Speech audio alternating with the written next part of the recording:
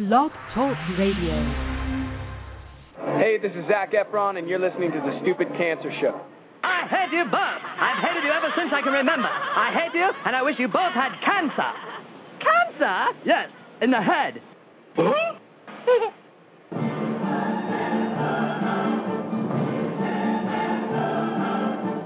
I'm as tired as hell, and I'm not going to take this anymore. Pay no attention to that man behind the curtain. Are you telling me you built a time machine? Out of a DeLorean?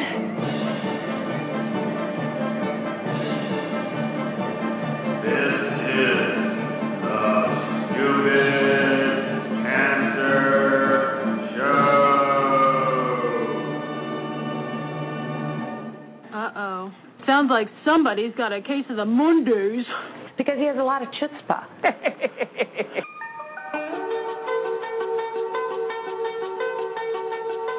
Hello there, children. Hey, kids.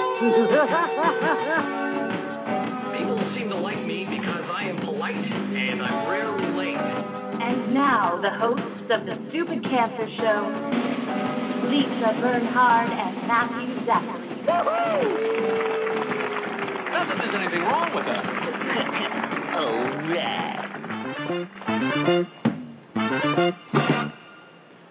Monday, February 6, 2012, and welcome to the Stupid Cancer Show, the voice of young adult cancer. I am Matthew Zachary, a 16-year young adult survivor of pediatric brain cancer. And I'm Lisa Bernhard, 16-year young adult breast cancer survivor, and we're your hosts for the Stupid Cancer Show. It is not okay. Not okay. That 72,000 young adults are diagnosed with cancer every year. So, got cancer? Under 40? Sucks, huh?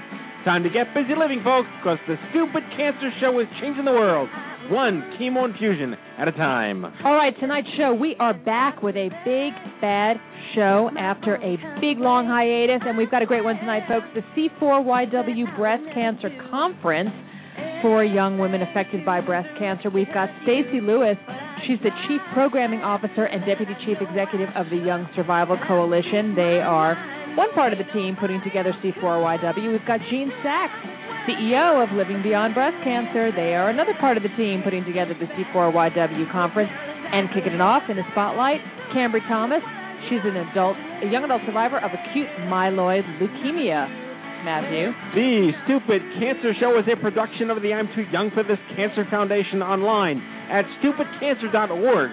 We are not your father's cancer society, and we're bringing the cause of cancer under 40 to the national spotlight where it belongs. So, welcome aboard another fun-filled and exciting romp to the hay on tonight's Stupid Cancer Show, where remission ain't a cure and survivorship is all that matters. And a Stupid Cancer welcome to any and all of our first-time listeners here on the Blog Talk Radio Network and on iTunes as we broadcast live from the Chemo Deck, our fabulous studio in downtown Manhattan. And finally, folks, as a reminder, the Stupid Cancer Show has a live interactive chat room. During each and every show, we invite you to join in the fun, connect with our friends, and ask questions of our guests. And look at that. We're back. We're back. We are back on the air. It's been a long time, Matthew. Like to send some props out to our in-studio hooplas, Mr. Kenny Kane. Hello. Dr. Reverend James Manning. What's up? Welcome back. Thanks. I hardly recognize you all. Kenny's got a long beard. I do. I'm growing out to OMG. And James is Jewish now.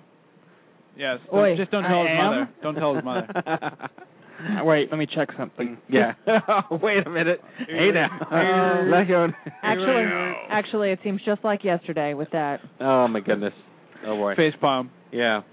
Matthew. Yes. Lots happened since we've sat across from each other here. Yeah, the Giants won. Well, first there was Christmas. Then there was Hanukkah. Christmas. Who cares then there was about New that? Year's. I'm going to Giants. Giants. And Wait the a Rams. minute. You don't know anything about any sport. No, that is not true. I actually know everything about every sport, but I choose to be ignorant because they bore me. Matt the knows. only thing that doesn't is the Super Bowl. And it was awesome. You know shit about shit. If you ask me any football rule, I know them. I know every rule. I really do. Is that right? Totally. I know everything. How many men on the field on one team? That I don't know. They broke that rule like twice last night. Did you know what a safety was before Tom Brady? Yes, they got 2 points. I know what that means. He thought it was what he had to say after he farted. Safety? Mm-hmm. What? What? Fail. Right. No, you're just Go irrelevant. Instagram that Pinterest. I will. While Kenny, tumbling. Yes. Kenny's working 16 different social media. We don't understand most of them. All right, so Christmas, Hanukkah, New Year's. No snow, Al Gore winter. Right, because we had the snow at Halloween. Right, made up for it. Actually, I like it because, we had 30,000 feet of snow last year. Right. And we have negative 30,000 feet of snow this year. It's great. I like this one much better. Yes. 60 degrees in February. Gorgeous. Remember the storm in Brooklyn? When we lived in that was terrible. Yes. In the colony. It was the colony, it really was. So, and then, I went to Mexico. You were away on your honeymoon. You got married. I did get married. That gets a prop. Thank you. Lisa got married. I got officially New York State style theory, that gets wed. Because you're half Jewish. They did, yeah. Well, when we had a ceremony, I did break a glass, but I didn't get held up on a chair. Oh, okay. We'll have to take care of that. And then we had a trip with some friends, a fabulous trip to Mexico, Punta Mita, near Puerto Vallarta on the Pacific Ocean. You almost sound Spanish saying that. Almost. Almost. Not really, but so that was nice. And the Republican debates. Oh, there has been 17,000 Republican debates. Yes. And each one more entertaining than the next. I like to put Santorum on my Romney. Oh, dear God. We're going there, aren't we? Yep. Kenny's drinking. Uh-oh. And then we had a slow news week last week. Oh, did we not have a slow news week? Oh, did we not? Just more cats on YouTube. That's all it really was. A flock of seagulls, and what was it, the Austin Powers line? A gas shortage and a flock of seagulls. That's what it was. Yeah. Yeah. I don't remember that at all. Well, there was a little kerfuffle last week. There was a pinkcident. A Komen kerfuffle. Oh, yes. God. I would say that if there was anyone in the country that did not know who Komen was, they certainly now know who Susan G. Komen for the Cure is. For the FAL. You put in for the Cure like a good boy. Well, that's their legal name. You didn't leave it out. They're going to sue me now. Well, they won't sue you because you said for the Cure. That's the point. No, they'll sue you because you said for the Cure. No, but you used it in your name. They only sue you if we were going to say we are Stupid Cancer for the Cure. Shh. Quiet. We can't say we're Stupid Cancer for the Cure. They have G-Men outside now they're right going to sue us. Yes. Now I've made them sue us. Fantastic. All right. So. They have pink cufflinks? Pink handcuffs, sorry. Fuzzy pink handcuffs. Fuzzy pink cufflinks? Handcuffs for the foreplay. Yeah, what? All right. So where do Kenny's we still begin? Single. Somebody date Kenny, please. Yeah. Anyway, so there was a... In December, the Komen brass made a decision that they were no longer going to fund organizations that were currently under any investigation by Congress. Now, that's a very fair policy to make because clearly you don't want to identify yourself. We should backtrack. So the investigation by Congress specifically means whether or not Congress should give them federal... The word investigation made it sound like... The knee-jerk was, if you didn't know, made it sound like they were investigated for fraud or something. Well, yeah, they didn't use the adjective criminal, like any investigation. Like, hey, what's your logo like? And the threshold for investigation in Congress is very small. Right. Very small. But the issue that came up with that, regardless of who fell into that investigatory category, was that the investigation was brought on by a senator. So the argument can be made, again, this has nothing to do with Planned Parenthood yet, but the argument was made that even before the news came out, that if any one senator disagrees with any one particular nonprofit organization, they could place them under investigation, rendering them ineligible for a grant from Komen. So that's a big issue, because just anyone who has a political interest or disinterest in a specific cause can do this to sabotage the brand. So that's what came out of the conversation in December. We shouldn't do this. And then the local chapters of Komen were seeded a internal memo that basically said that beginning in 2014, that Planned Parenthood would no longer be able to qualify for grants because they are now categorized under this investigation milieu, which brought about, obviously, a shitstorm. But the most significant... I like how you use milieu and shitstorm in the same sentence. You went Highbrow to lowbrow. I'm a very classy individual. That was awesome. Effing agog. The immediate response that made the most sense to me was, well, if it's Planned Parenthood isn't the only organization you fund that's under investigation, why haven't you unfunded these other 6 organizations which are under criminal investigation, not just regular investigation? Now, that's enough. That's enough to sell me on this was a dumb mistake. But I will let Lisa take over with the ensuing shitstorm logistics. Where did you leave off? Shitstorm logistics. I'm teasing you. So, Planned Parenthood, I'll take it from Planned Parenthood here. So they went public with an email campaign saying, we're not getting this money anymore from Komen, and won't you donate to us? And they basically, it was a pretty brilliant lesson in PR when all was said and done, in communications, in getting out in front of the message. Planned Parenthood then decided to take control, take matters into their hands. They got out there, and they made it public. And AP broke the story. It went all over the place as Komen did something political. Politics shouldn't be involved in people's health care. And the ensuing social media, which Kenny is such a great part of, there was an incredible whiplash and turnaround. And Komen took 24 hours at least to react, which in this day and age on the interwebs is too slow. Yes. So, and then they came out in stages with Nancy Brinker, the founder, first making a taped video response. Right. And then they finally put something up on their Facebook page. Then she went on MSNBC. But prior to that, Cecile Richards, who's the head of Planned Parenthood, she'd already been out and about and made several appearances by that point. They were at the speed of social media. They were. They went out with it, and that was exactly it. And so what's interesting, though, is that it appeared that Komen had done this quietly before the holidays.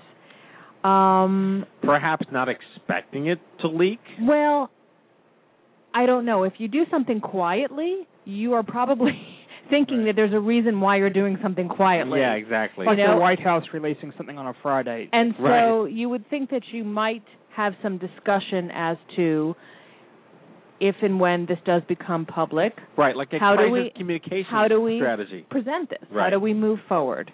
How do we, if this is our decision... They just seem so taken aback and not to even, if this is our decision, if we're going to say this is how we're going to proceed, once this becomes public, how do we then want to present this to the public and make our case to the public? That did not seem to be in place, which is surprising. Well, that's what Ari Fleischer was supposed to be working on, was he not?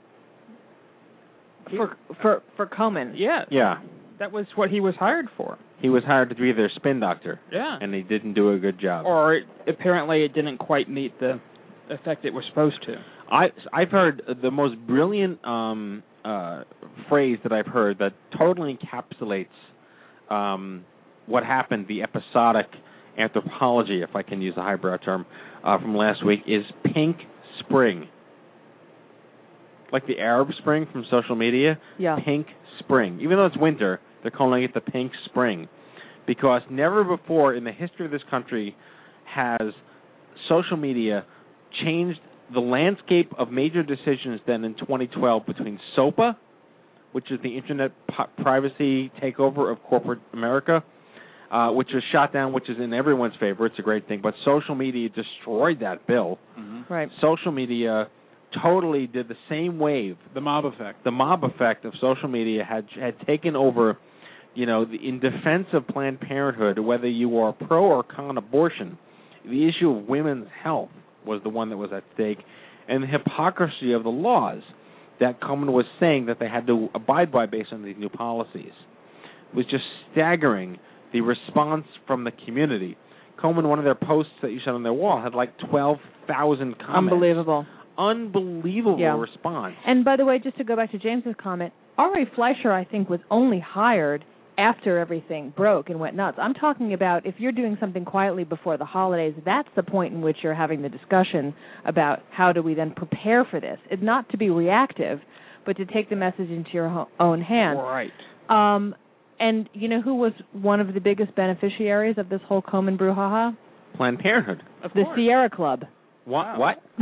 Because the Sierra Club had their own controversy where they took $26 million from a natural gas company And that broke at the same time, but it was so dwarfed by Komen. And what they did also was they got out in front of it and they contacted a writer from Time magazine, and they took the message into their hands, and they got out in front of the story, and they did a piece and just said, oops, here's what we did, let us explain this. But they came forward rather than being reactive. That's kind of ironic that the Sierra Club would take money from a gas company. If you need money, you need money. Well, I mean, it brings up the fault in nonprofit management in this country. But anyway, So clearly, it just seemed that Komen. But I think that it's interesting. I think organizations like the Sierra Club are used to potentially being polarizing organizations, whereas nobody thinks of Komen. I mean, among the cancer community, there have been these gaps, like the Kentucky Fried Chicken thing that happened with putting pink. But that's not a nationally public thing. It's like only people like us are pissed at that. Right, and you think about Komen generally, as being an organization that does good. It funds research for breast cancer.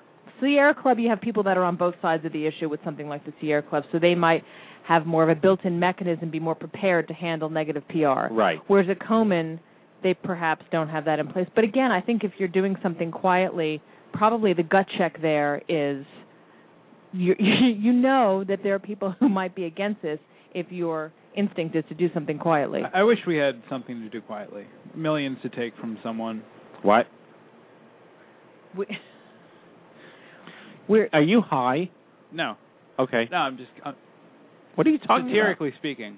No, I'm saying I wish somebody was like, here, take all those $1 million.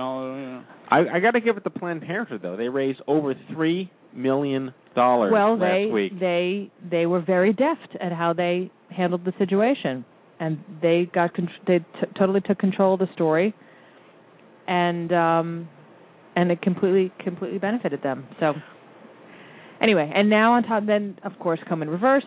Yes, and they will be funding Planned Parenthood. The damage is done. It's going to take a long time for them it really is interesting because the fallout from all of this. Now, I saw, Matthew, you pasted on our Facebook wall. Tell the folks what you pasted today because that was interesting. I wanted to learn from our community. I'm always fascinated by how the young adult community thinks about advocacy, is passionate towards any one particular brand, how they feel in terms of ethics and stigma and reality. We think differently as a generation than our parents do. We have different trust issues, different privacy issues. So I put a question out there onto our wall. Like 90 comments so far. It's really a fascinating response. I have no opinion either way. I just wanted to hear what our community has said. Tell everybody the question. The question was that, how would you feel about us if we were to receive a major grant from Komen so we could grow big and strong and keep programs like these and the summit around? We're a nonprofit. We depend on funding.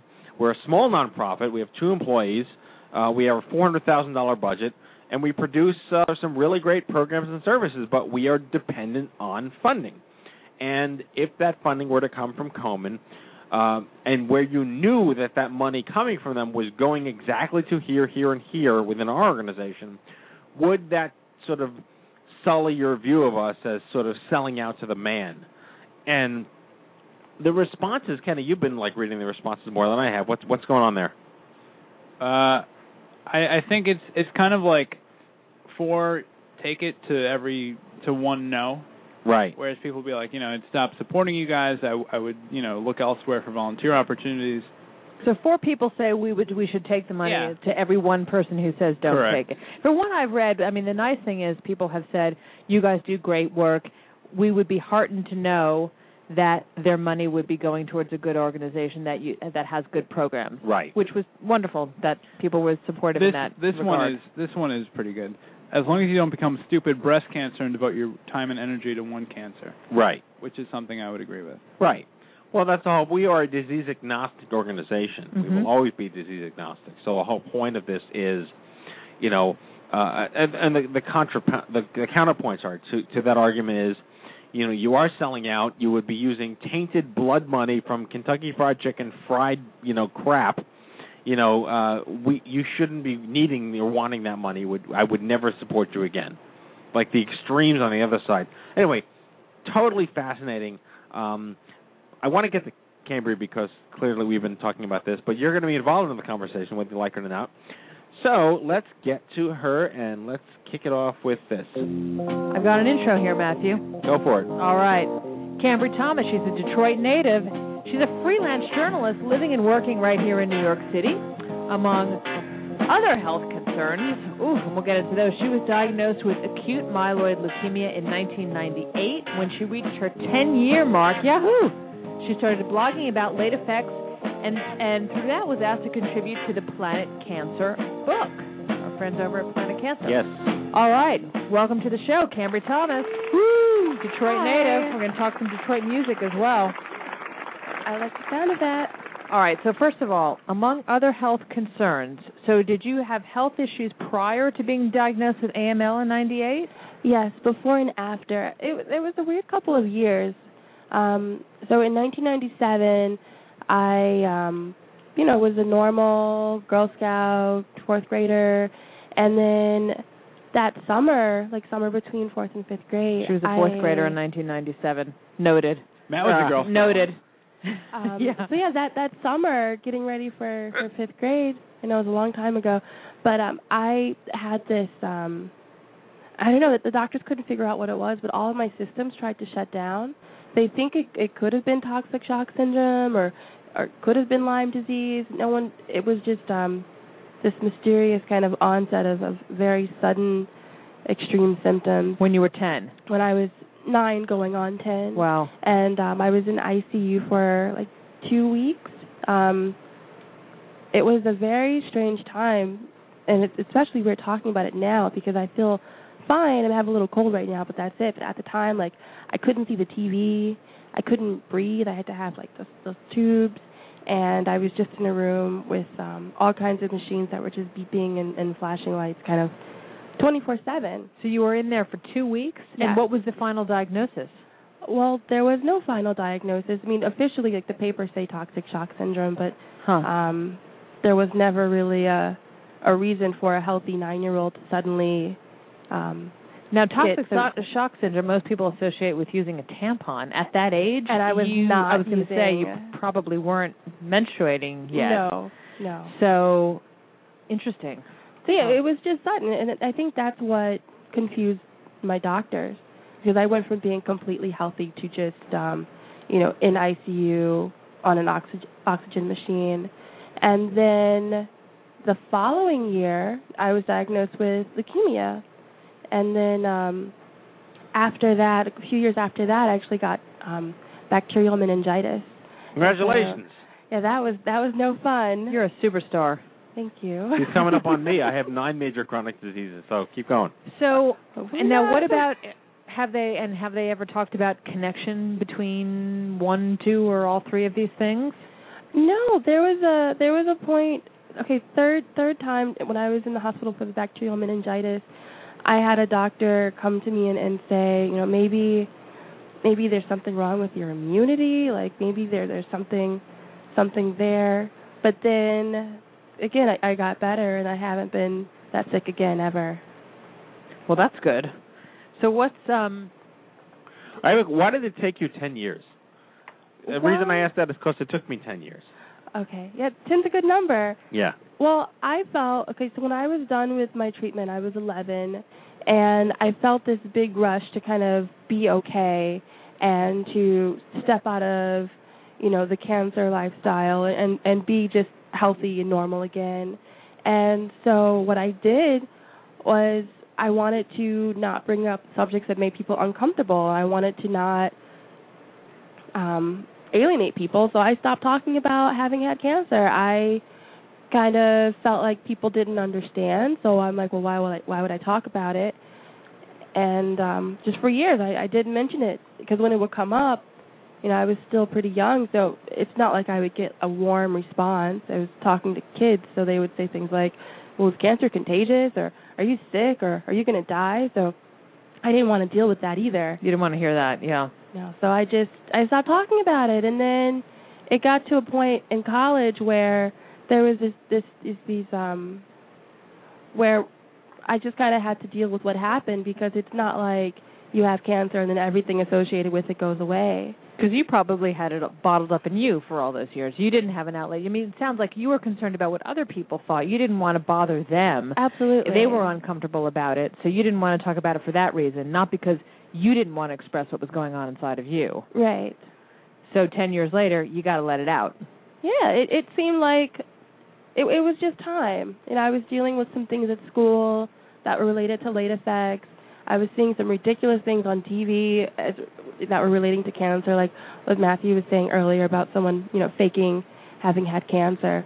And so I'm like, what better time than now to finally get this off my chest and finally explore what it's like to be 10 years in remission and to still be kind of dealing with having had this.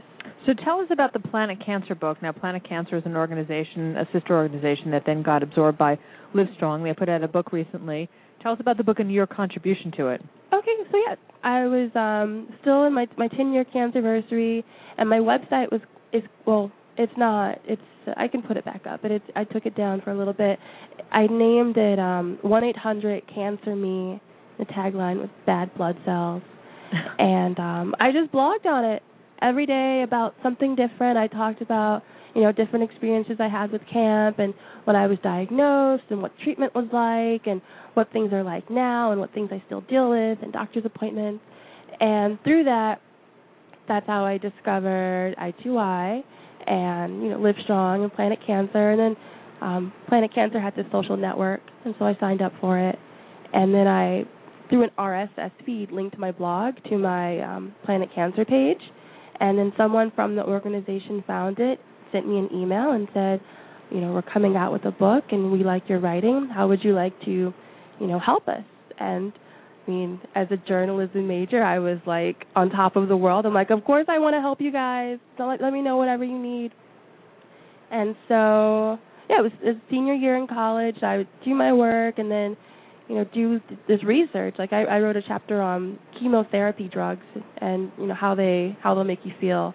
So I was doing this research on chemotherapy drugs, and then I was also watching television shows, like marking like whenever a major character was diagnosed with cancer and how it was portrayed. Right. And so it was fun. It was great to be able to connect in that kind of way. So you now have a full-time gig at Essence Magazine. I do, yes. Girl after my own heart, coming from the magazine world. Thank you. Copy editor? She's the new Carrie Bradshaw. So the thing is, she's a copy editor. She's got to pore over and look at commas and semicolons, and you've got to be airtight with grammar, right? I try. The good thing though is I even though I'm a copy editor, it's a pretty flexible position in that I'm not copy editing for the magazine itself. I work on their tablet edition, so the iPad, Droid, Kindle. Oh, see, that can be riddled with all kinds of grammar mistakes, right? Yeah. It's just a tablet. I'm kidding. Lisa's turning 99 this year. So yeah, the tablet and the website. The tablet you can fix. If it's on a page, if it's printed, once it's out, you can't fix that. Right. Mm-hmm. Anything that's digital, you can fix that in 2 seconds. You get a comment about it, and then just fix it. Sure. So that's what I mean. It's more flexible. It's like you can spot something and, like you said, make the changes then and there. So I'm working on the tablets and the website. That's great. Awesome. So you're over at Time Inc. Yes. In the magazine culture there. Yes. So that's it. So what's so in terms of late effects or anything now, how is your health now? Well, aside from because you look terrible. Aside from this little cold I have going on right now, my health is in good shape. I mean, I do a lot of things that I think would foster good health. Like I take my vitamins, take my supplements, I work out, drink lots of water, clearly, and just try to keep myself balanced so I'm not stressed out about anything. And if I do feel sick, I do try to take it easy so that I can recuperate and give myself that time. We lead opposite lifestyles. Wait, what was the other half of that Kenny's question? on a quest to push his liver to the maximum. Right. I mean, I still have fun, but... You better have fun. So good. So no late effects at this point. You're doing things. Oh, that's you're taking, what you... Yeah. Okay, got it. When I was... let's see. I was a pretty good student before I got sick, but then for some reason after, I just had trouble focusing in class. and things just weren't easy for me. Sure. Like, I wasn't a good student anymore after that. And it's not like, I'm so mad I had cancer that I'm going to act out. It was just like, I was fuzz from the drug. Yeah, I was totally spaced out. I couldn't remember things. I would leave my homework at home. Yeah. We should register drugfuzz.org or something. Yeah. It was just really bad because I didn't know what was going on. It would be like, my mom would come with me to school and say, "CAMBREY, why is your homework still in your locker?" And it's like, I guess I forgot it. And it's not like you can go to your teacher and say, "Hey, I actually did this assignment, but I forgot to turn it in." So school got really Cancer really ate my homework. That's totally what happened. And so that was what school was like for me for the 2 years after treatment. Lisa with the win. Nice. Thanks, man. Well, we got to wrap it. Well, she's staying around. She can chime in anytime you want. She can chime in. Yes. James can't, but she can. We're talking about a little chat here. CAMBREY, it was great to have you in studio. Thank you. To hear your story. With you guys. Thank you for stopping by. That's the congratulations on being alive applause. That's awesome. Thank you. All right, let's breeze through the news and get to our guests. Hello, I'm Kent Brockman, and this is Eye on Cancer. Just the facts, ma'am. It's so dramatic. Here we go. During this part of the Stupid Cancer Show, we announce to our listeners a whole bunch of newsworthy programs, events, and services that we don't want you missing out on. And they're all just for young adults with cancer, and they're all free. Things like conferences, happy hours, retreats, kayaking and mountain climbing trips, finance webinars, college scholarships, bar crawls, concerts, tweet-ups, support groups, and more. If you have something coming up that you'd like us to spread the word about during this part of the show, send us an email to info@stupidcancer.com. That's info@stupidcancer.com. Head on over to events.stupidcancer.com, your one-stop shop calendar for all your social and educational events nationwide. Stay in the loop because something could be happening in your neck of the woods, and we don't want you missing out. What's coming up, KK? Actually, pretty late until OMG. We have Thursday, February 16th, we have a Stupid Cancer Happy Hour in Baltimore, and out in L.A. we have the We Spark Young Adult Group meetup. And that is it. We'll take it. Everyone's building up to Vegas. There will be some events coming up right before Vegas, though, so nice. Keep an eye out.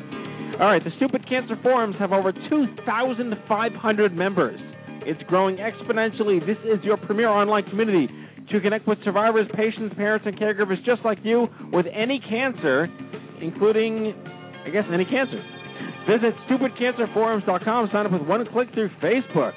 All right, we're running out of slots now for Team Stupid Cancer. How many left, you guys? 7 or 8? Yeah, less than 10. Less than 10. Got feet. With our crew, you don't need feet. Guaranteed entry. Well, for less than 10. Come on, we got to fill them. Low fundraising minimums. Help young adults fight stupid cancer. Visit TeamStupidCancer.com for information to register. And finally, the 5th annual OMG Cancer Summit for Young Adults is just 7 weeks away, and we have but a few remaining slots left for attendees. It's time to go online to omg2012.org and get registered for the hippest events in all of Cancerland, says us. Join 500 of your fellow young adult survivors at the Palms Casino Resort in Las Vegas and check out the OMG Players Club, an exciting new fundraising challenge where you can earn up to $600 in travel reimbursement and even a brand new iPad. And that is your Stupid Cancer News. Let's bring in our guests. They are getting rickrolled. Uh-oh. STACEY Lewis? She deserves a little bit better than being there. No, they're getting rickrolled. They have. I got the switch. When you announce that they're getting rickrolled, it kind of loses its effect. I suppose so. I'm so sorry to both of you. Matthew's adamant that you're going to get rickrolled. All right. STACEY Lewis, you know her, you love her, Chief Programming Officer and Deputy Chief Executive for the Young Survival Coalition. STACEY's been with the YSC for 6 big bad years and has played a critical role there, leading program creation and service implementation for the organization.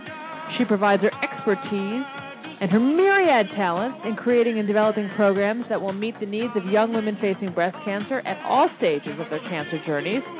She's been instrumental in creating the YSC's cornerstone programs, Resource Link, Survivor Link, and the Factor Series, and, of course, the C4YW Conference for Young Women Affected by Breast Cancer, with which we will discuss. Matthew? Joining STACEY is Jean SACHS, Chief Executive Officer of Living Beyond Breast Cancer. In 1996, LBBC Volunteer Leadership named Jean as the organization's first Chief Executive Officer, and since then, She's increased LBBC's budget from $100,000 to more than $3 million annually. Wow. We have a job for her.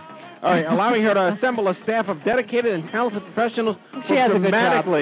dramatically expanded LBBC's cancer programs and services to a national level, including, of course, C4YW. Please welcome to the Stupid Cancer Show, the duet, the duo, the team not to be messed with, Gene SACHS and STACEY Lewis.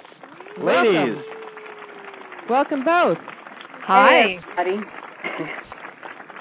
how are you doing? I'm good. We're good, right, Stacey? Hey, Gene. You've been having a slow week, I understand. It's never silence. Dead silence. We sucked the wind right out of them. Right out of the gate. Well, let's talk about the conference. Yes. C4YW, as it is now known. Yes. The conference for young women affected by breast cancer. You know it. You love it.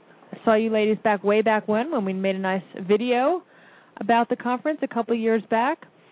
Let's just get the headlines. What are the major headlines this year? Gene, let's start with you in terms of what's new, what's different, what's going to be taking place at this year's event. Okay, well, first let me remind everyone the dates, which will be Friday, February 24th through Sunday, February 26th. And this year we're in New Orleans, which should be a lot of fun, right? And this is our 12th annual conference. So we have, I feel like we've been doing this for a while, so we really have it down to a science. So we'll have all our tried and true regular workshops. So if you're newly diagnosed, if you're a long-term survivor, if you're living with metastatic disease, we'll have a lot of opportunities for people to share their stories. And, of course, we'll have a lot of workshops on quality of life issues about, how to keep living and living well. So can folks still register? Are you full, or is there still room for folks to come on down? We're never full, right, Stacey? Absolutely not. You can still register, and if you can get to New Orleans, we would be happy to have you. You can register online, and if you miss that deadline, which is February 12th, I believe, is the early registration deadline, you can certainly register on site. So it's C4YW.org, correct? That's correct. All right, we have it in our chat room there. Matthew's chomping at the bit, I can tell, Matthew. No, I'm going to be nice. I promise I'd be nice. Well, there's no reason not to be nice. No. But, first of all, I want to extend significant gratitude to you both because I'm speaking at the C4YW conference. No, it's a big... That's why he wants to extend gratitude. No, I'm speaking... It was 2 years ago. It was the conference in 2010 that... I forget. I'm so bad with names. Non sequitur. I had a neuropsych test, a legitimate clinical neuropsych test, and I am fucked up. Can I just say that clinically? That's hardly a newsflash. No, but now let's move on with the interview. Now there's science behind it. No, I have bad name recollection. Okay. Anyway. It's Gene, Stacey. No, not Gene and Stacey. It was your program director, LBBC. It was Elise. Thank you, Elise Kaplan. The fabulous Elise Kaplan. It's retention. Fabulous. I can't hold the things out of my brain. All right. We love Elise Kaplan. So now I have science to make up for my excuses. Anyway, Elise, I approached her in 2010 and said, I would love to speak at your conference, but do you accept testicles? And she laughed. And she said, of course, let's talk about it. And that was before I2Y was like, we were sort of still kind of wet behind the ears in 2010. And I was invited last year to speak at this year's event, and I'm really excited. The program is called Tweet This, and it's all about how to not take pictures of yourself drunk at a party on Facebook while you're on the Family Medical Leave Act. That's roughly the high concept. And we are looking forward to that workshop. Good luck getting them off the stage. Right. So seriously, thank you very much for the opportunity, and I'm excited that I get a chance to sort of talk to the. I've heard nothing but good things. I've never been. We've exhibited. And the power, the energy, the excitement, it's off the charts. I was blown away when I was there, but that actually leads me to a question because I know that, and I don't know if he'll be back again this year. I know there's men. What is his now? I'm blanking. Dusty Showers? No, not Dusty Showers. No, it's the For Men Only workshop. The For Men Only workshop, and the organization is Men Who Men Against Breast Cancer. Right. So I know the year that I was there, he seemed to me to be the sole sort of male prominent speaker, exhibitor. Have there been more men incorporated, or is Matthew number two? Well, it's an interesting question. I mean, so that is the one workshop that focuses on men, which are an important part of the support community for the young women diagnosed with breast cancer. We certainly have a number of male speakers, whether they be medical oncologists or other psychosocial professionals. Matt I would put him into a category of his own. I'm sure that the rest would be. But we're certainly happy to have I2I on site as a fellow participant, as a presenter, and as an exhibitor. So it's going to be a great event, and I'm sure the workshop will be a good one. So one of the things I was also blown away by is there was a woman from Kenya, stage 4 breast cancer, when I was there. Remarkable woman. And, of course, I said to her, how did you, and this was when the conference was in Atlanta, and I said, how the heck did you know about this from Kenya and come all the way over here? She had 4 children. And, of course, she said the Internet. And she had a Yahoo address. But it's really astounding. I mean, are there ways in which you've reached a global, I mean, I think the year that I was there was 13 different countries. But how does it, do you specifically market? Is it word of mouth? I mean, how is it that you've seen this conference grow and touch places like Kenya? Go ahead, Stacey. I was just going to say that I think, the community of young women diagnosed with breast cancer is a small community. And so while they are a smaller part of the breast cancer community, their issues being unique, I think that the camaraderie amongst them spreads, and it crosses geographic boundaries, socioeconomic boundaries, and we've really worked hard to make sure that those that have access to the information get what they need. Jean, and then I think the other part that has, added to that is this really robust scholarship program that we've been able to continue in bringing women who couldn't typically afford to come to a program like this. And that's part of how they hear about this. And I have met several women from Africa, from Europe, from Canada, who regularly travel to the conference. And what are the issues that are... They run the gamut, though. Like, you can come, regardless of what car you drive, they've got a parking spot for you. Yes. Absolutely. And I think that's something that Stacey and Elise have worked really hard at, which is making this conference have something for everybody. So wherever you are, whatever stage, however many years out, or if you were diagnosed the day before, that there is something at this conference for everyone. This is Kenny. I went last year and exhibited. I had a great time sitting at the diagnosed while pregnant table during the evening event. Oh, wow. Yeah, and then that's when you go through something like that, the most important thing is you want to find someone who's been in a similar circumstance. I mean, that's such a traumatic thing to happen at such a amazing time of your life. So to be able to be in a room with another woman or 3 other women that have experienced that is very powerful. I think what was also, I remember as being so powerful too, is that there are some women obviously that come maybe just for 1 year and they don't go back, some that are kind of repeat customers and they go, and as Stacey said, it is such a community, and the memory wall that you have, which I'm assuming you still have, as some women who've lost their lives are remembered there, is quite moving and quite astounding. Jean or Stacey, Jean, do you want to talk about that? Yeah, I mean, we started doing that, several years ago, and I find that probably one of the hardest part is that every time you come to this conference, there is someone that isn't there the next year. And yet we think it's really important for the participants to be able to remember them and write things, and again, just another very powerful part of the conference. I don't know, Stacey, if you want to add to that. I think the only thing I would add is, to Jean's point about it being a really powerful, a quietly powerful part of the conference is, as 2 organizations that are really dedicated to the missions, it really demonstrates to us that we still have a lot of work to do. There are still unfortunately, thousands of young women dying, and we still have a lot of work to do. And the conference is one of those opportunities to support those that, that are currently dealing or living with a history of breast cancer as a young woman, as well as gives them the opportunity to acknowledge the many young women that they've lost and that we've all lost. Yeah.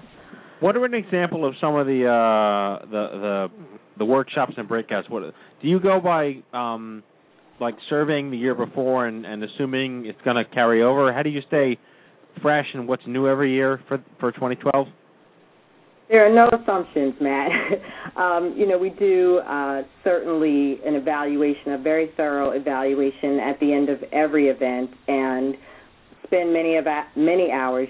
Both teams, organizational teams and collaborative teams, spend many hours poring over those evaluations to really look at what has been the most impactful, where are the gaps, what is most needed, and to work together to determine how we can fill those gaps. We're currently looking at about 27, 28 workshops this year. We'll do something a little different in that a couple of those workshops will be repeated.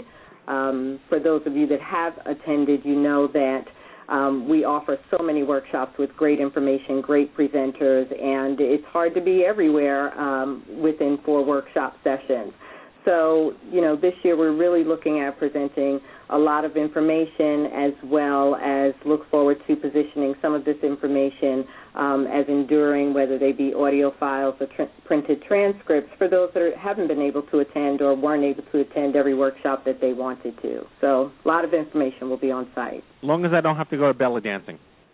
You don't have to, but you can, Matt. I'm sure they would welcome you with open arms. Well, this is the thing. Maybe not belly dancing, but I know that, certainly it's a place where a lot of women want to cut loose, and rightly so. And I know the year that I was there were a group of women who went out, and like I said, it was Atlanta, and there was a local bar where they had kind of that mechanical bull riding, and it was so great and hilarious that women were just, instead of tossing their cowboy hats, tossing their wigs off and really having like a, rollicking good time as they were doing bull riding. And it was so great. And they came back with these stories of saying, like, you should have seen the locals when we all went bull riding and started throwing off our wigs. Nice. And we had a great time. But looking at some of the sessions now, like meditation for everyday coping, there's Matthew's tweet this, lesbian women communicating with partners, breast reconstruction for men only, genetics and family risk, so all kinds of things, fertility and pregnancy, early stage, and so on. So kind of also for the caregiver. In terms of the caregivers, has that been, have you seen more or less, or have you sort of opened it up more for caregivers, or is it kind of over the years, a pretty steady stream in terms of the numbers? We have always welcomed caregivers, and I think for this conference there tends to be more that come because often these women don't want to travel alone. They might have young kids. They want to come with a partner, a sister, a friend. So I think it's an important part of the experience. And what we have found in doing these workshops is these people, the caregivers, really need to talk and they really need to connect. And that is something that's not easy to find. So I think it becomes a very important event. Plus, they can also divide and conquer. As STACEY was saying earlier, you can't be at every workshop at once. So, they'll go through the list, and you go to this workshop and take notes, and I'll go to that one. So it's really nice to see that. And STACEY, I know that you have a also single women dating after breast cancer. Do you still do the kind of pajama party scene that's kind of teaches? I mean, there's some very real issues, obviously, with sexuality, and you give tips. I know the pajama parties talks about toys and lubricants and things that women can use in that area. Is that still a part of the program? So we'll have a number of different special events and special programs this year. We will not host a pajama party, although that collaborator, Pure Romance, will be on site as an exhibitor. So all of that stuff that our participants their products that participants may be interested in will certainly be available. But with the belly dancing, and there'll be caregiver massage, there's also going to be the Zumba class. So there'll be a number of different special events that we'll be trying this year to really engage our participants and to give them opportunities that they may not really take advantage of when they're at home or have access to when they're at home. So, many of those participants that you've experienced, Lisa, will certainly be on site, if not as special programs as exhibitors. One of the things that I found most fascinating in sort of analyzing the attendees at our conference was that sort of the elephant in the room for us was that we never really did anything on the environment, which is a huge issue for younger Americans and anyone under 40 because we get cancer for different reasons.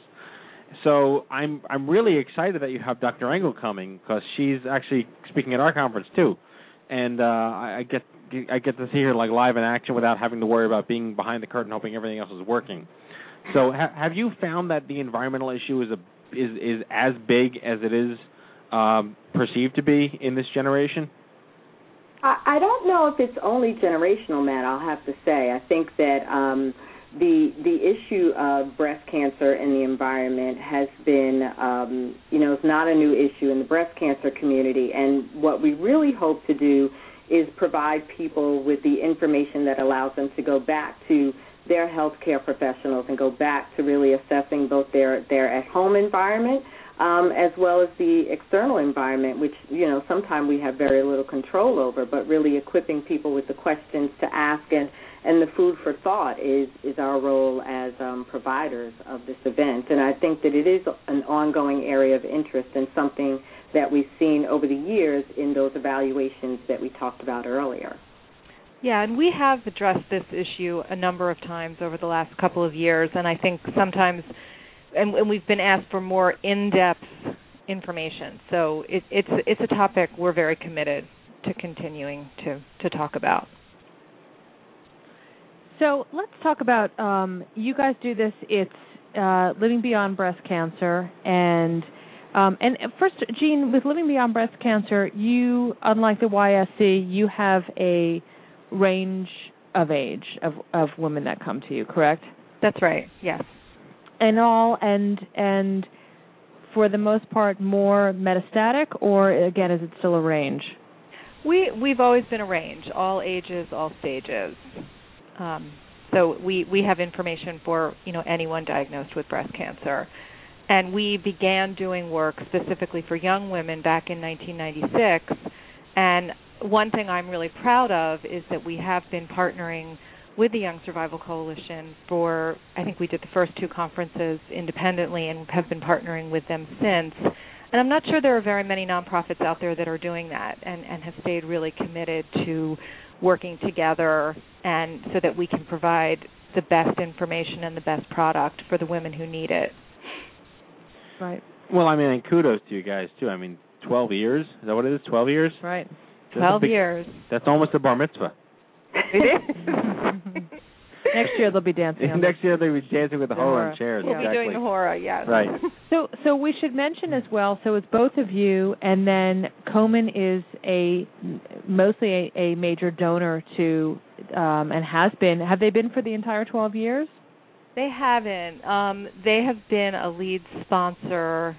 Oh, Stacey, what do you say, 5 years? I was going to say 4, but I'll go with 5.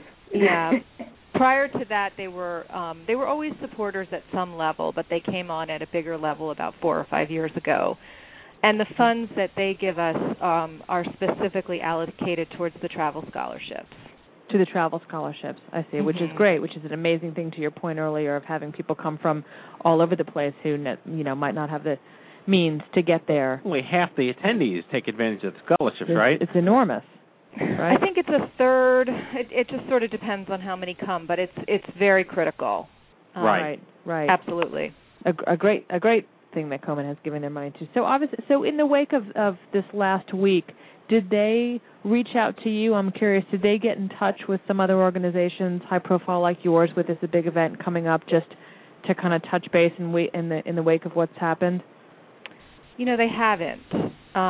Although we will be talking with them tomorrow, but we reached out to them.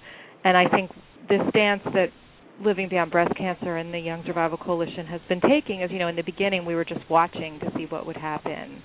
And, but we'll be talking to them tomorrow. and having a more in-depth conversation. Understood. Well, I mean, I couldn't notice that Karen Hanel is one of your speakers, and clearly she's the one that's in the bullseye right now in the media.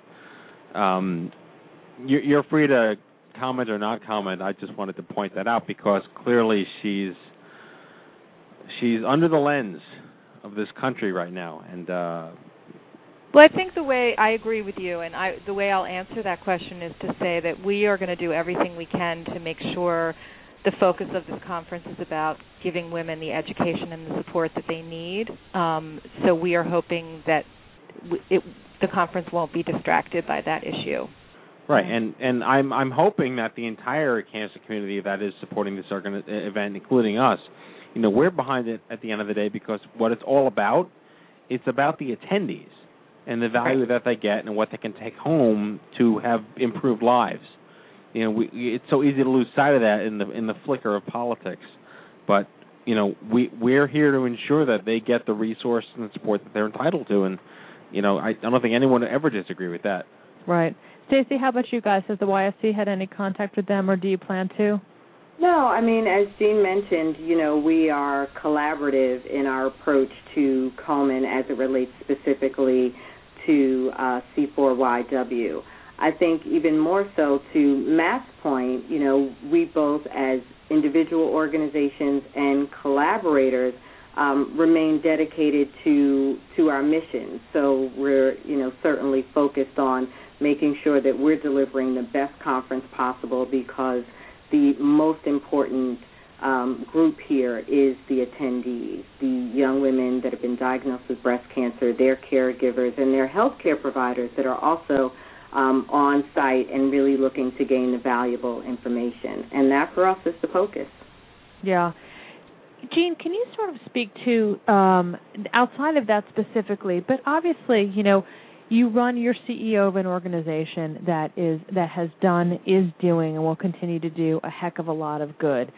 But you're also sort of, running a business, running something, and, you've got to be tugged in a lot of different directions. And the nonprofit world, like the for-profit world, can have all sorts of the same alliances, egos, this for that, money, there's all of those same issues exist.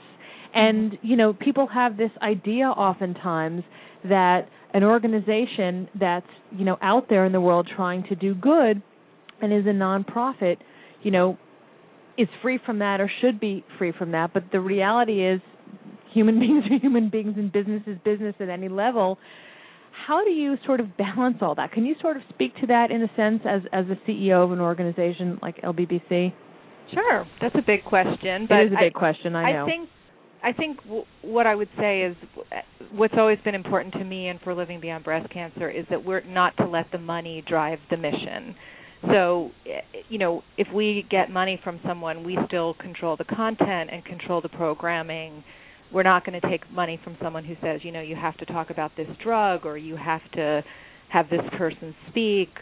And I think that's the most important thing. But, even though we're not for profit, it doesn't mean that there's not competition, and it doesn't mean that, all the other issues of business don't come into play.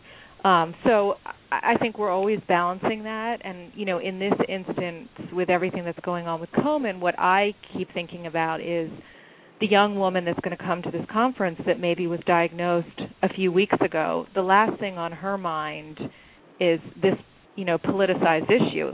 She wants to know what's my treatment, what's my side effects, am I going to make it? And that's what we're focused on. Right. Is helping people get through this really, really difficult journey. And we just can't get distracted by these other things that are going on. Right. Do you think that people's radars will be up more, or is there a vetting process that you guys have from money that obviously you can't, there are organizations out there that, rate charities. I myself am actually on the board of directors of Charity Navigator. There are other organizations out there like that, but, you can't, you can't implant a bug in any one organization and actually see everything that's going on. Are there sort of vetting policies that you guys have from people that you take money from, or do you think that those might be heightened in the wake of all of this? Well, I mean, we don't have any strict. I mean, we don't take money from tobacco companies, but other than that, we don't have any strict criteria. Again, it's more about having Living Beyond Breast Cancer be able to control the message and the content, so that the donations are strictly unrestricted and don't pull any strings. I do think that this whole situation with Komen, as well as other, there's been lots of other things that have happened with nonprofits, does heighten, everybody's awareness of what's going on and makes people question. And I think it's always good to question. I think it's great you're on the board of Charity Navigator. I think it's important that donors know, where their money's going and how these organizations are run. Yeah. And Stacey, in particular, the YSC is young women, and they are, not that older women aren't, but particularly a younger generation, they're so focused on social media, and they're so, they were, and about changing the world and all of this. Do you sense a sort of heightened among your community at the YSC, being a group of younger women, that either their cynicism radar is up more or their activism radar is up even more than before, or what's the kind of general feeling that you're getting? Because since so many of them did sort of drive the whole social media campaign with the Komen event. I think it's a great question, and I think, the one thing that we found at Young Survival Coalition is that young women are always paying attention. So, as things peak and valley, we're often not surprised by the response level, by the level of engagement of our constituency to really ask the tough questions. And I echo Jean's point that, we encourage them to ask the tough questions. And as nonprofits and as, social profits, we are really dedicated to being aware of our donor dollar, being aware of spending it wisely, and, making sure that we are in control of the message and the mission delivery and utilizing the funds that we receive. You have to remember that not only do people give, but you also receive. And so as a recipient of those funds, we do take on a level of accountability to spend it as we say we will, and to Jean's point, not to allow the mission to be altered at all by the funds that we receive or by the donor we receive them from. Right, and that's, I think, as a CEO also, that's a challenge, that I foresee this organization having to face, at some point in the near future as we continue to grow and raise more money and do bigger things. That I yield to, folks like yourselves who've been through the ringer and kind of have learned stuff that I could clearly benefit from. The idea that you can really never make everyone happy. He's asking you to come to the office to teach him. Please help me. Yeah. No, we're going to get drunk in New Orleans and have beignets. Right. They'll give me all their secrets. But, I think the social media response to this has been remarkable, and it really does show that people are engaged and they're paying attention and they're speaking their mind. Quickly. Really quickly and very in a very organized way. It's remarkable. Well, I said at the top of the show, I don't know if you guys were on the call yet, but I saw this on the HuffPo that someone is calling this the Pink Spring, like the Arab Spring, but Pink Spring. And it kind of echoes of that. It's obviously clearly not like regime change and, global democratization, whatever. But, if you look at like SOPA, the Internet Privacy Act that was destroyed by social media, it was all up in the, all the corporations were for it. And then everyone's like, hell no. And then like all the senators are like, we're not going near this. We want to get elected again. There's such a potency to what touches, the sensitivity touch points in this country. You never really know what people are really feeling. The Zogby polls and the Quinnipiac polls, they're all useless. I'm just, as a social media wonk, I'm looking at this just as astonishment as to how passionate people really are about certain things if they're given the opportunity to feel they have a voice. Absolutely, and also that they can't be ignored. Right. You really can't be ignored. If your Facebook page gets, whatever, hundreds of posts, everybody can see them, and it's incredible. I mean, it's a research paper. If I was in college, or This is a doctoral thesis waiting to happen. Because it's instant. Because there is, to your point, this whole thing took place over a few days. It's instant. You don't have to wait for the Queen of Piac poll, for those phone calls, and for those phone calls multiple times just to get one response. This is instant, and so it's just a new day. And I think that new day transcends the for-profit, the non-profit. It is the world. Right. So we got about 2 or 3 minutes left in the interview. You guys have any specific comments about the conference? And I envy the relationship you guys have had, because we try to, everything we do is collaborative. I don't think we've ever done anything in a siloed environment since our inception 5 years ago. We work with YSC and a bunch of things. We work with Leukemia and Lymphoma Society. We're actually even going to be starting to work with the Lymphoma Research Foundation, CAMBREY, really long-term institutional organizations. What would you say, in the learning curve of relationships has been the most beneficial byproduct?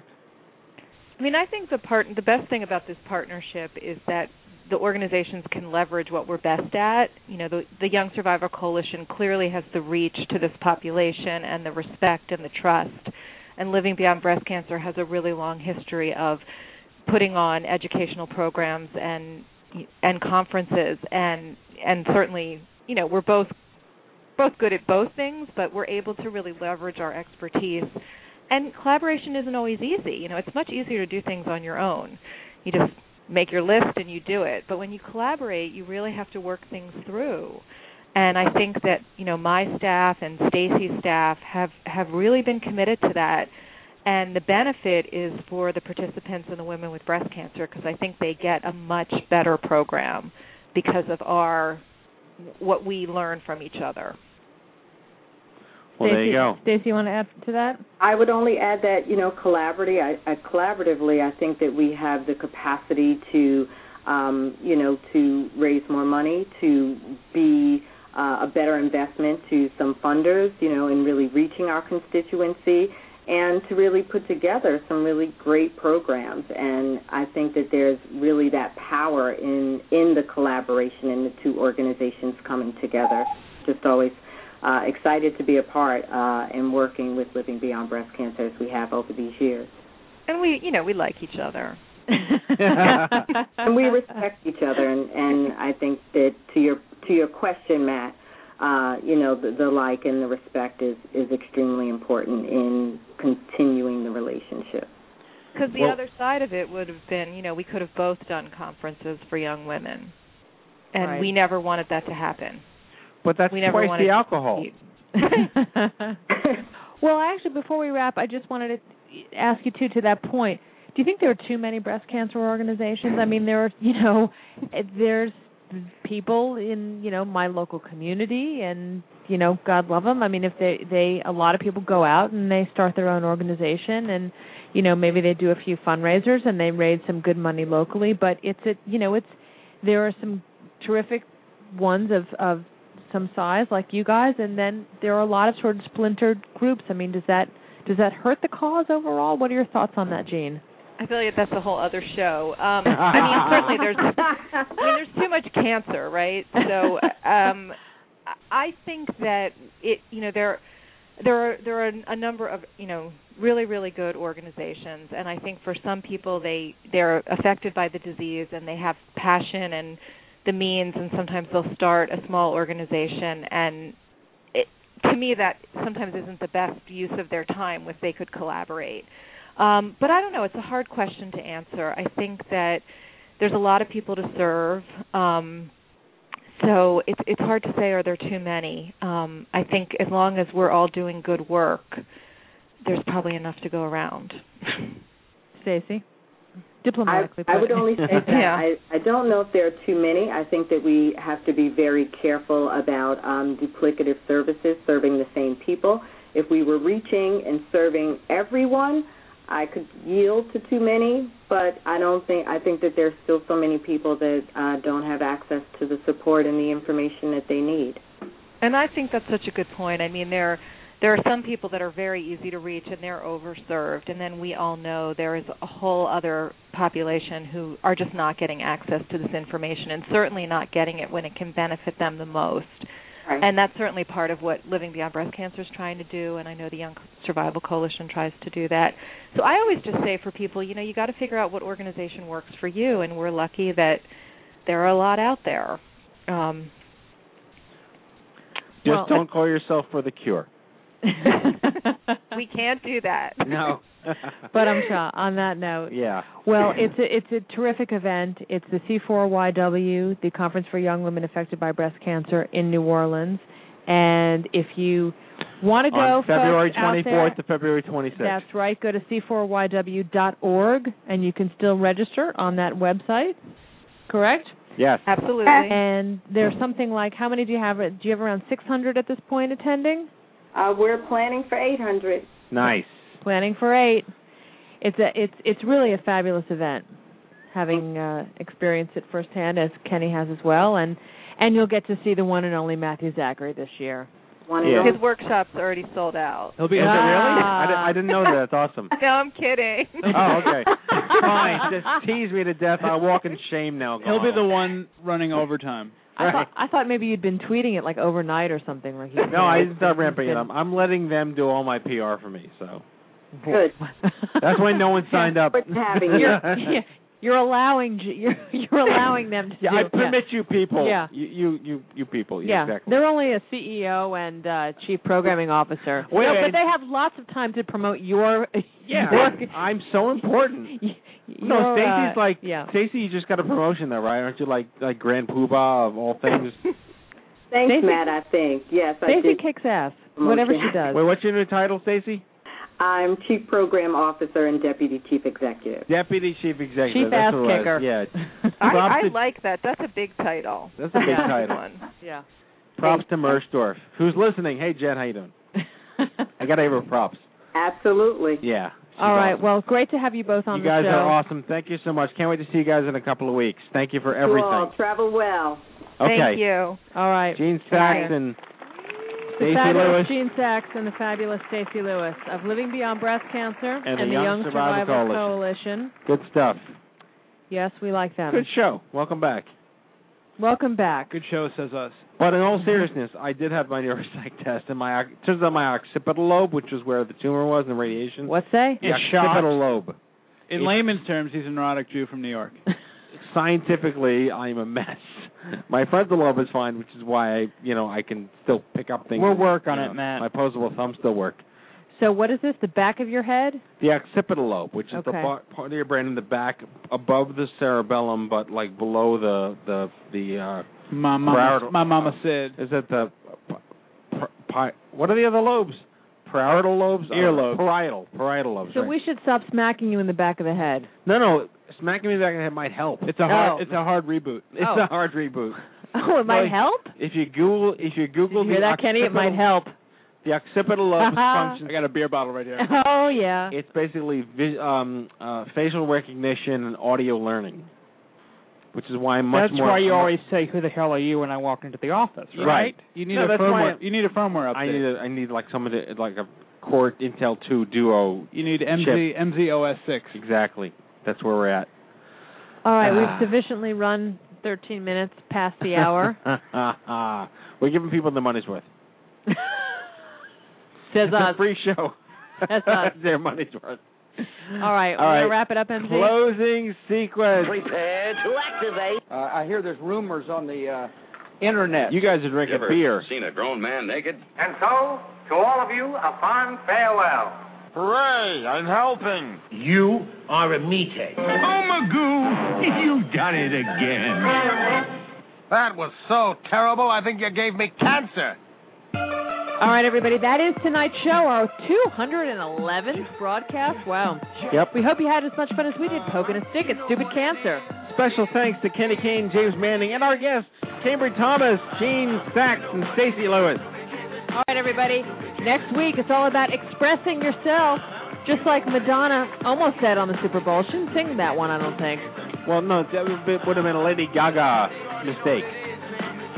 Okay, whatever. Next week's show is all about expressing yourself. We've got an author of Nowhere Hair, young adult survivor of breast cancer, Sue Glader. She wrote a great children's book called Nowhere Hair, How to Explain Cancer to Your Kids. We also have a singer-songwriter, and she's a young adult co-survivor, written a lot and supported a close cousin of hers, Jennifer Adan. She's written some really hot Nashville country songs that you will know and love and have hummed along to. So they'll talk about expressing themselves, and then in our Survivor Spotlight is young adult breast cancer survivor Elizabeth Epplesheimer will join us.